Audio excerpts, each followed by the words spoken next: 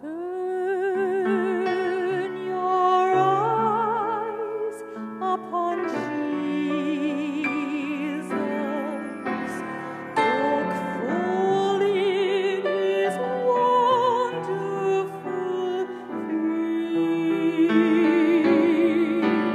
and the things of earth will grow strangely dim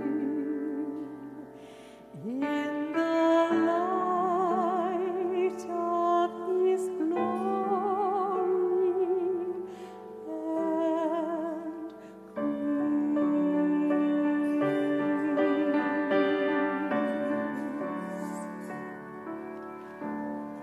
Thank you. That song is special to me. That is the song that we have sung over our kids since they were born. Since Josiah was a tiny baby, I would sing it in English and Spanish over them.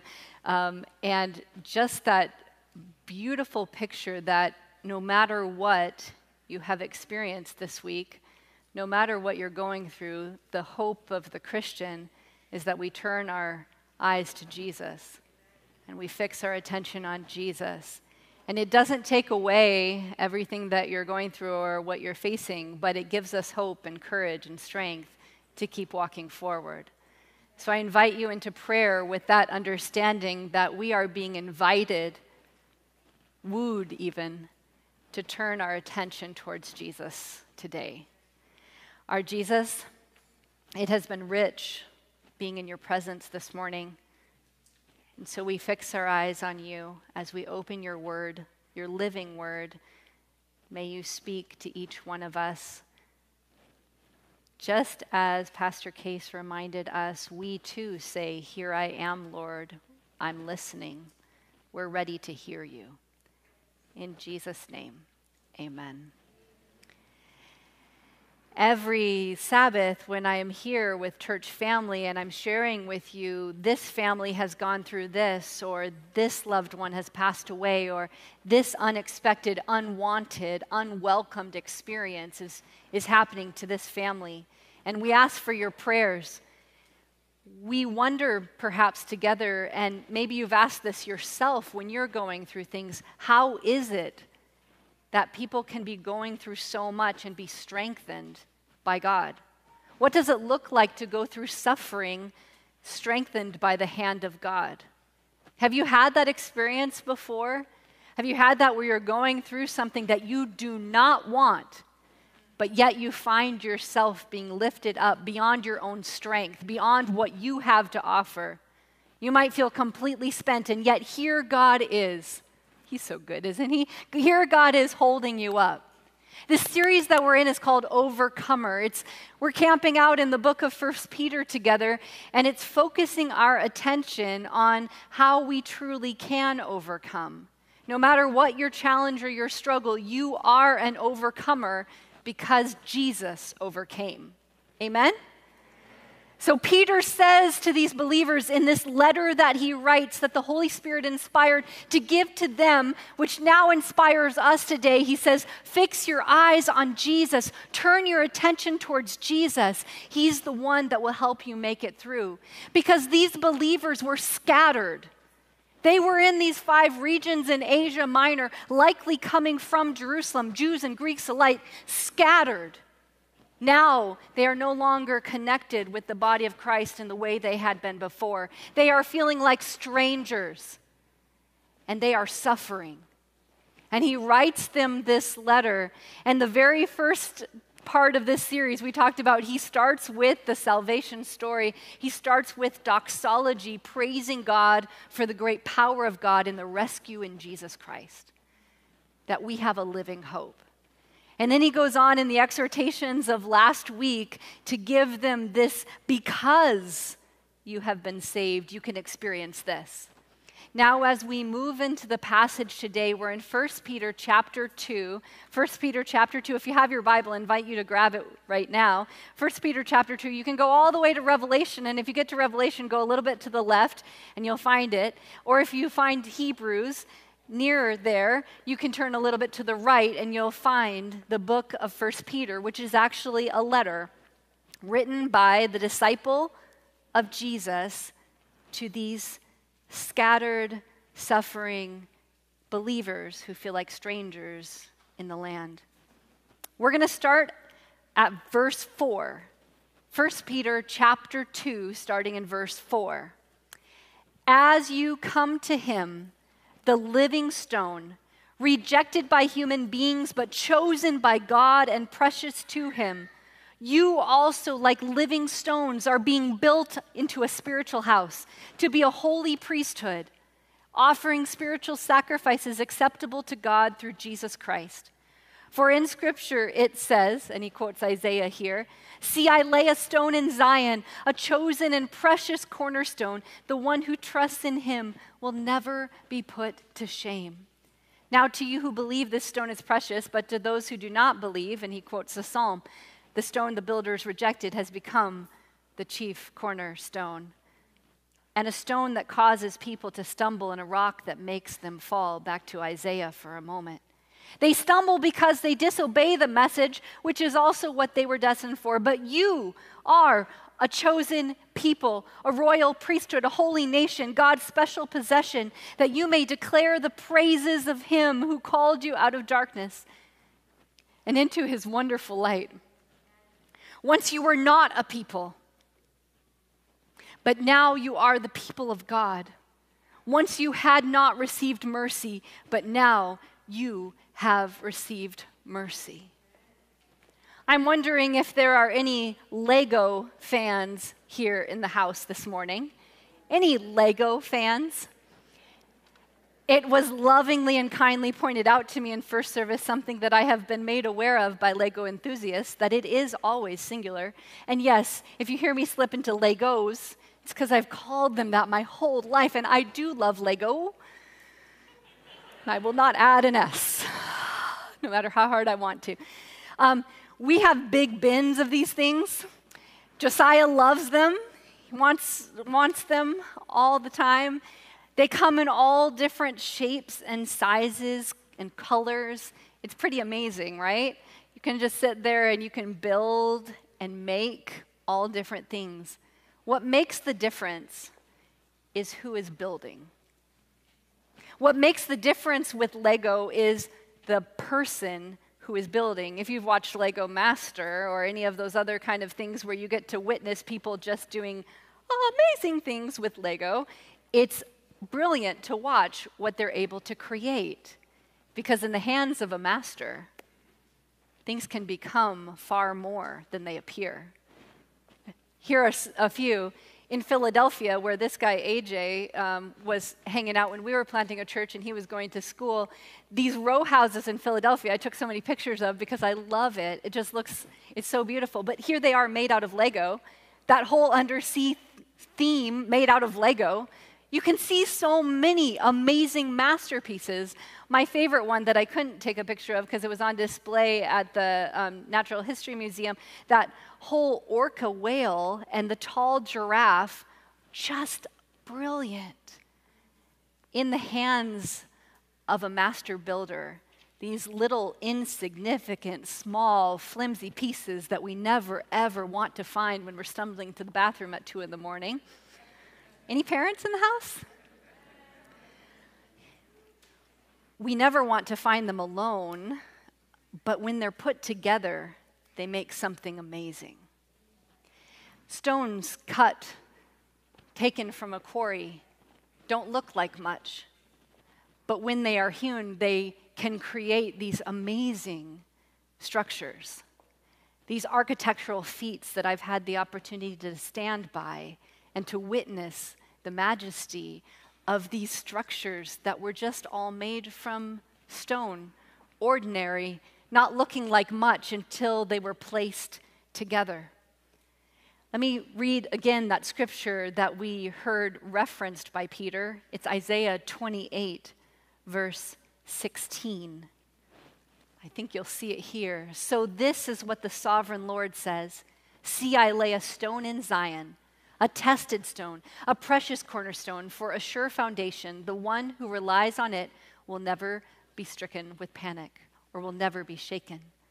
You see, in building these structures from stone, all other stones are squared by the cornerstone. The stone determined the size and shape of the building.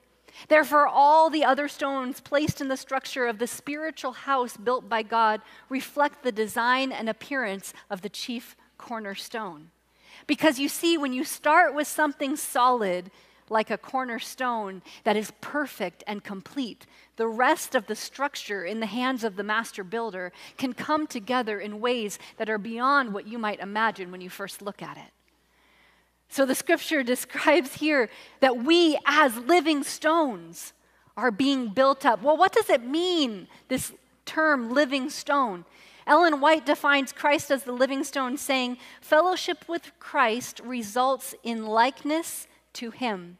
It is not a form of godliness or a name upon the church records that constitutes being a living stone in a spiritual building. It is being renewed in knowledge and true holiness, being crucified to the world and made alive in Christ that unites the soul with God. Therefore, being a living stone is equated with being united with Christ. So there's this connection that as we are connected to the foundation, the cornerstone, Jesus Christ himself, we then are able to be built up together, we as believers in Christ, into a living temple, a temple of praise to our God. She goes on, you are one of Christ's living stones when you have accepted him into your life as both Lord and Savior. It is because of your willingness to allow his leading in your life that you are justified and given power to live a sanctified life. Now catch this. Since none of us can live a holy life without connection to the true vine, Jesus Christ, then each of us is a living stone solely because of a union with Jesus Christ. You see, it's not having your name on the church records for 50 years that makes you a living stone. It is connection with Jesus Christ. And that's something that's available to you from the moment you say yes to the lordship of Christ in your life, and available to us all the way through, from beginning to end. His strength, his power, his goodness, his direction. That's what we have in Jesus Christ. The cornerstone, the perfect one. In verse 6, the precious cornerstone. Because each of us, as I look around today, we are rough stones hewn from the quarry of sin. And through his truth and through our experiences in life, God shapes us after the chief cornerstone, after Jesus, the precious one, so that we too begin to emulate his beauty, that is the beauty of Jesus Christ. When we come to know Jesus, we come to know goodness. In Christ, we have a standard by which all of our motives and our actions and our thoughts can be tested. When we come to know Jesus, we come to know the way. That just like the Magi, those wise ones who came and sought after Jesus to find where he was, they followed what in the sky? They followed a star. Revelation 22 calls Jesus the bright and morning star. That when we have Jesus in our life, we watch him, and his light in our life guides us through the complexities of what it means to live as humans on this planet. His goodness, his direction. When we come to know Jesus, we come to also know power. It would be little use to know God without the power to serve him. It would be little use to know his goodness and yet be helpless to attain it. It would be little use to know the right way and yet lack the power to follow it. In Jesus Christ, though, we have both the vision and the power. Because his words are not void, but will accomplish what he plans and purposes. He speaks over your life, and he not only gives you a vision for it, but he gives you the power of the Holy Spirit to accomplish it. This family that waited, Gary and Deanna, who waited and prayed, were given the power, the sustaining strength of God to wait on him for the revelation of his work and will in their life. That's what God promises us. His goodness, his direction, his power. There's this famous story from Sparta. A Spartan king boasted to a visiting monarch about the walls of Sparta. And the visiting king looked all around and saw no walls and asked, Where are these walls that you boast so much about? His host pointed to the bodyguard of magnificent troops around him. He said, "These are the walls of Sparta, every man a brick." The point is clear that so long as a brick or a Lego piece is on its own, lying by itself, it is useless. It becomes of use only when incorporated into the building. So it is with the individual Christian, with each one of us. To realize your destiny, you must not remain alone, but be built into the building of the church, the living temple of praise to our God. Solitary religion then must be ruled out as an impossibility, a contradiction in terms. It is impossible to live a life of faith alone. We are called to live it together. If you're trying to live a spiritual life disconnected from other believers, you're just a rock, isolated and alone, a Lego piece found in the dark underneath your foot. Stones scattered across the ground cannot keep anyone warm. They cannot provide shelter or safety. They cannot create home and belonging. But stones built up together can do all these things. They can bring praise and glory to the one who created them. They can bring welcome and shelter and comfort and peace to a world who desperately needs it. Imagine how much this imagery meant to believers who were scattered in Asia Minor. Picture for a moment these Jews and Greeks who used to be able to physically see the temple, who had literal priests that they could see before them, and a temple that was a part of their daily lives and that they passed by on a regular basis.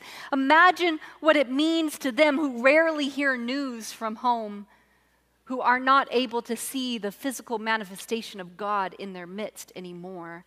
Now Peter says to these scattered ones, it's actually you. Wherever you are, that's God's house. You are God's priesthood. Don't worry that you're not in Jerusalem anymore. You are God's people right here, right where you are. Gather with each other because you are a living temple to God. You are a priesthood of all believers. Get this, instead of God's presence in the temple, God's presence is now in the people. And Peter reminds them of this. The church, the people, the bride of Christ, no matter how we mess up as the people of God, we are still the community of God's grace and the way God has chosen to manifest saving grace to the world. That is our calling. Christians are determined to be a royal priesthood. Two characteristics of a priest that I'd like to especially point out. The priest was the one who had access to God and whose task it was to bring others to God. Through Jesus, the new and living way, God has granted access to every Christian. The privilege of bringing other people to Jesus is now shared by every one of us. Every living stone is meant to draw others to Jesus themselves. The priest, secondly, was the one who brought offerings to God. No longer needed animal sacrifices because Jesus himself was the perfect and complete sacrifice. Now our sacrifices are spiritual sacrifices. Our work, our thoughts, our actions, all laid before Jesus as an offering. The function of the church then is to tell forth the excellencies of Jesus Christ. By our very lives, we as living stones of the Azure Hills Church must bear witness to this God and Christ who continues to provide redemptive and saving power for us. We get to lift him up. These beautiful stories of Scripture here, Peter saying, Jesus is the only cornerstone. Paul repeats it again and again. There's no other foundation. There's no other gospel. In 1 Corinthians 3, 9-11, the whole section is beautiful, but I'll highlight just one part. For no other foundation can anyone lay than that which is laid in Jesus Christ.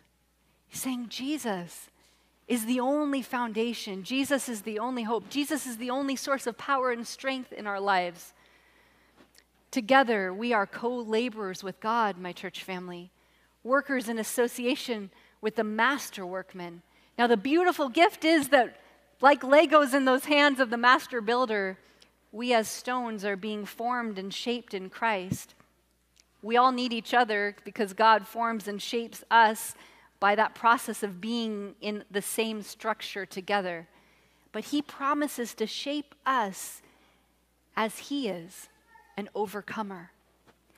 I'd like you to hear a little bit more of the story that you just got to witness the dedication of Samantha Case, but I want you to hear a little more of the story. And the living room is being filmed and edited by this guy, AJ Pastor, right up here. We're partnering with him together. If you've enjoyed some of those testimonies, Keturah Reed is master producer behind that, and there's a whole team of effort. Yeah, you can clap for Keturah too. There's a whole, I think she's over this side. Oh, right there. There's a whole team, extended team beyond that include Pastor Gatra, Pastor Linda, Laya. I think she was somewhere there. We just are so blessed. But what we are humbled by is the stories that we're hearing, because it's so moving to get to hear of the power of God in people's lives. Because you are overcomers in Jesus.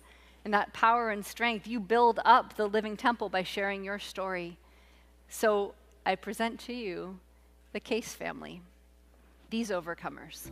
We went through the recertification process. That took a number of months to get ready, and then we waited.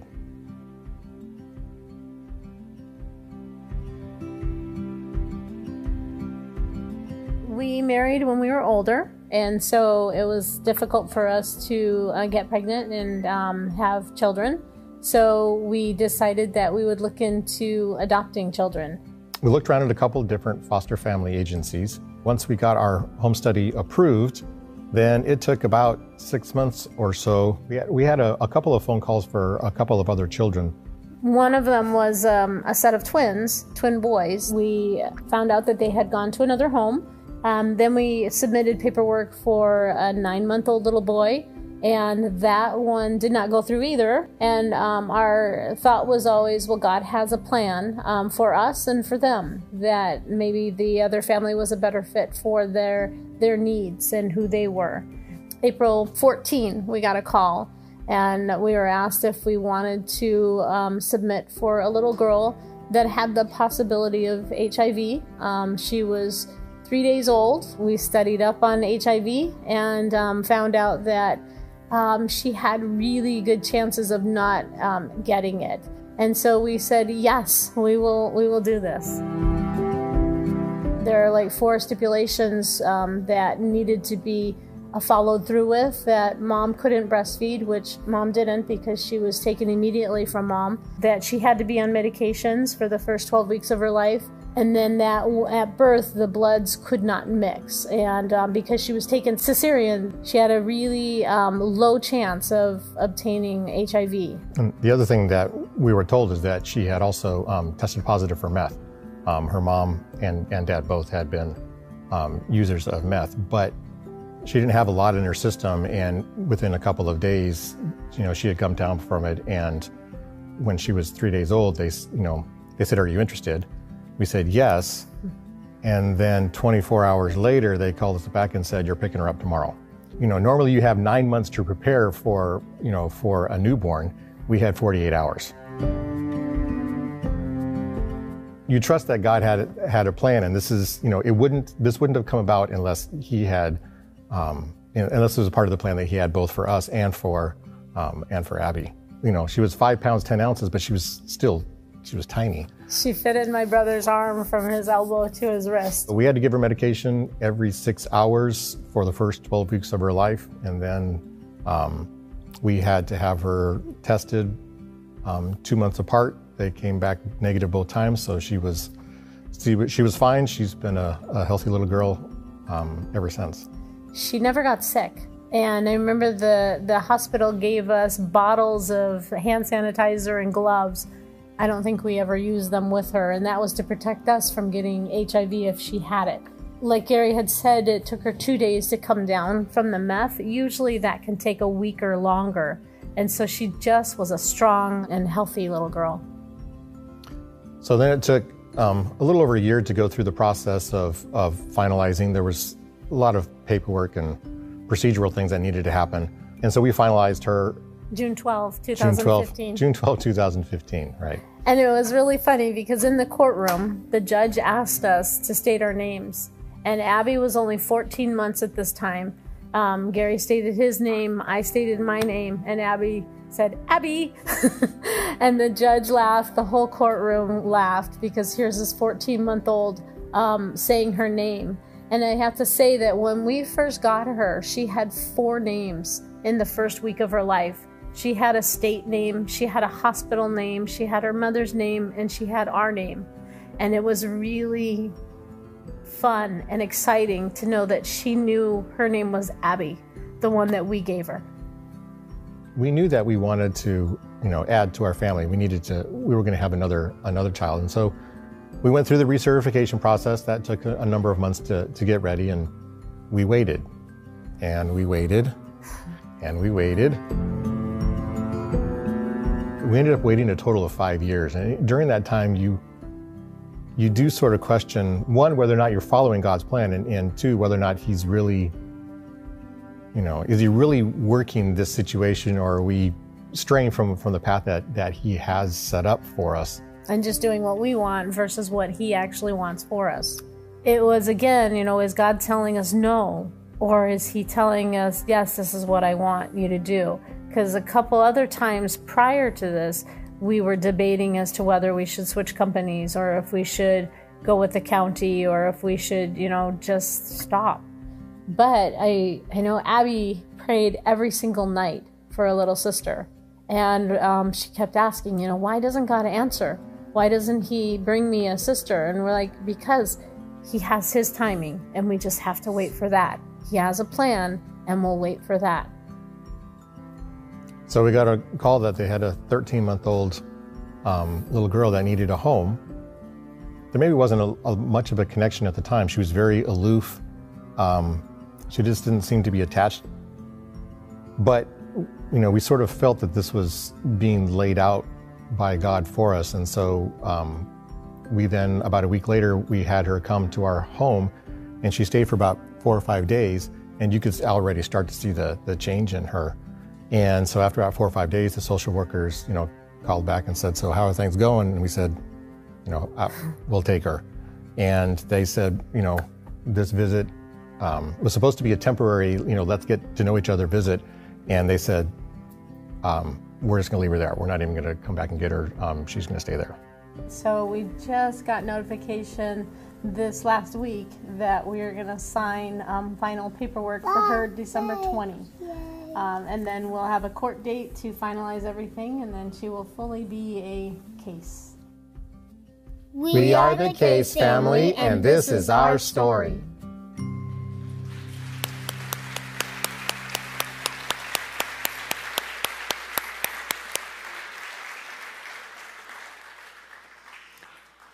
Thank you so much for sharing your story with us, and for giving us an active and living example of what faith looks like lived out, the overcomer's life. So if someone asks you, where's your church? I hope you do know the address of your church or the URL, and I hope you do direct them. But what I hope you do recognize and realize is that you can point to the people around you. That right now, as you look to your left and you look to your right, could you really literally do that right now? To your left, look to your right, look in front of you and behind you, that you are living stones. You are the priesthood of all believers. That you together being built up into a temple of praise to our God, where we are called together to be co-laborers with Christ, directing people to the saving power of God and offering our lives as a living sacrifice to God in praise. That's our calling together. And as we share our stories, as we overcome by salvation and by our sharing of our story, because we are then strengthened into this living temple of praise. All because of one person who we are about to sing to, one amazing one, our cornerstone, Jesus Christ.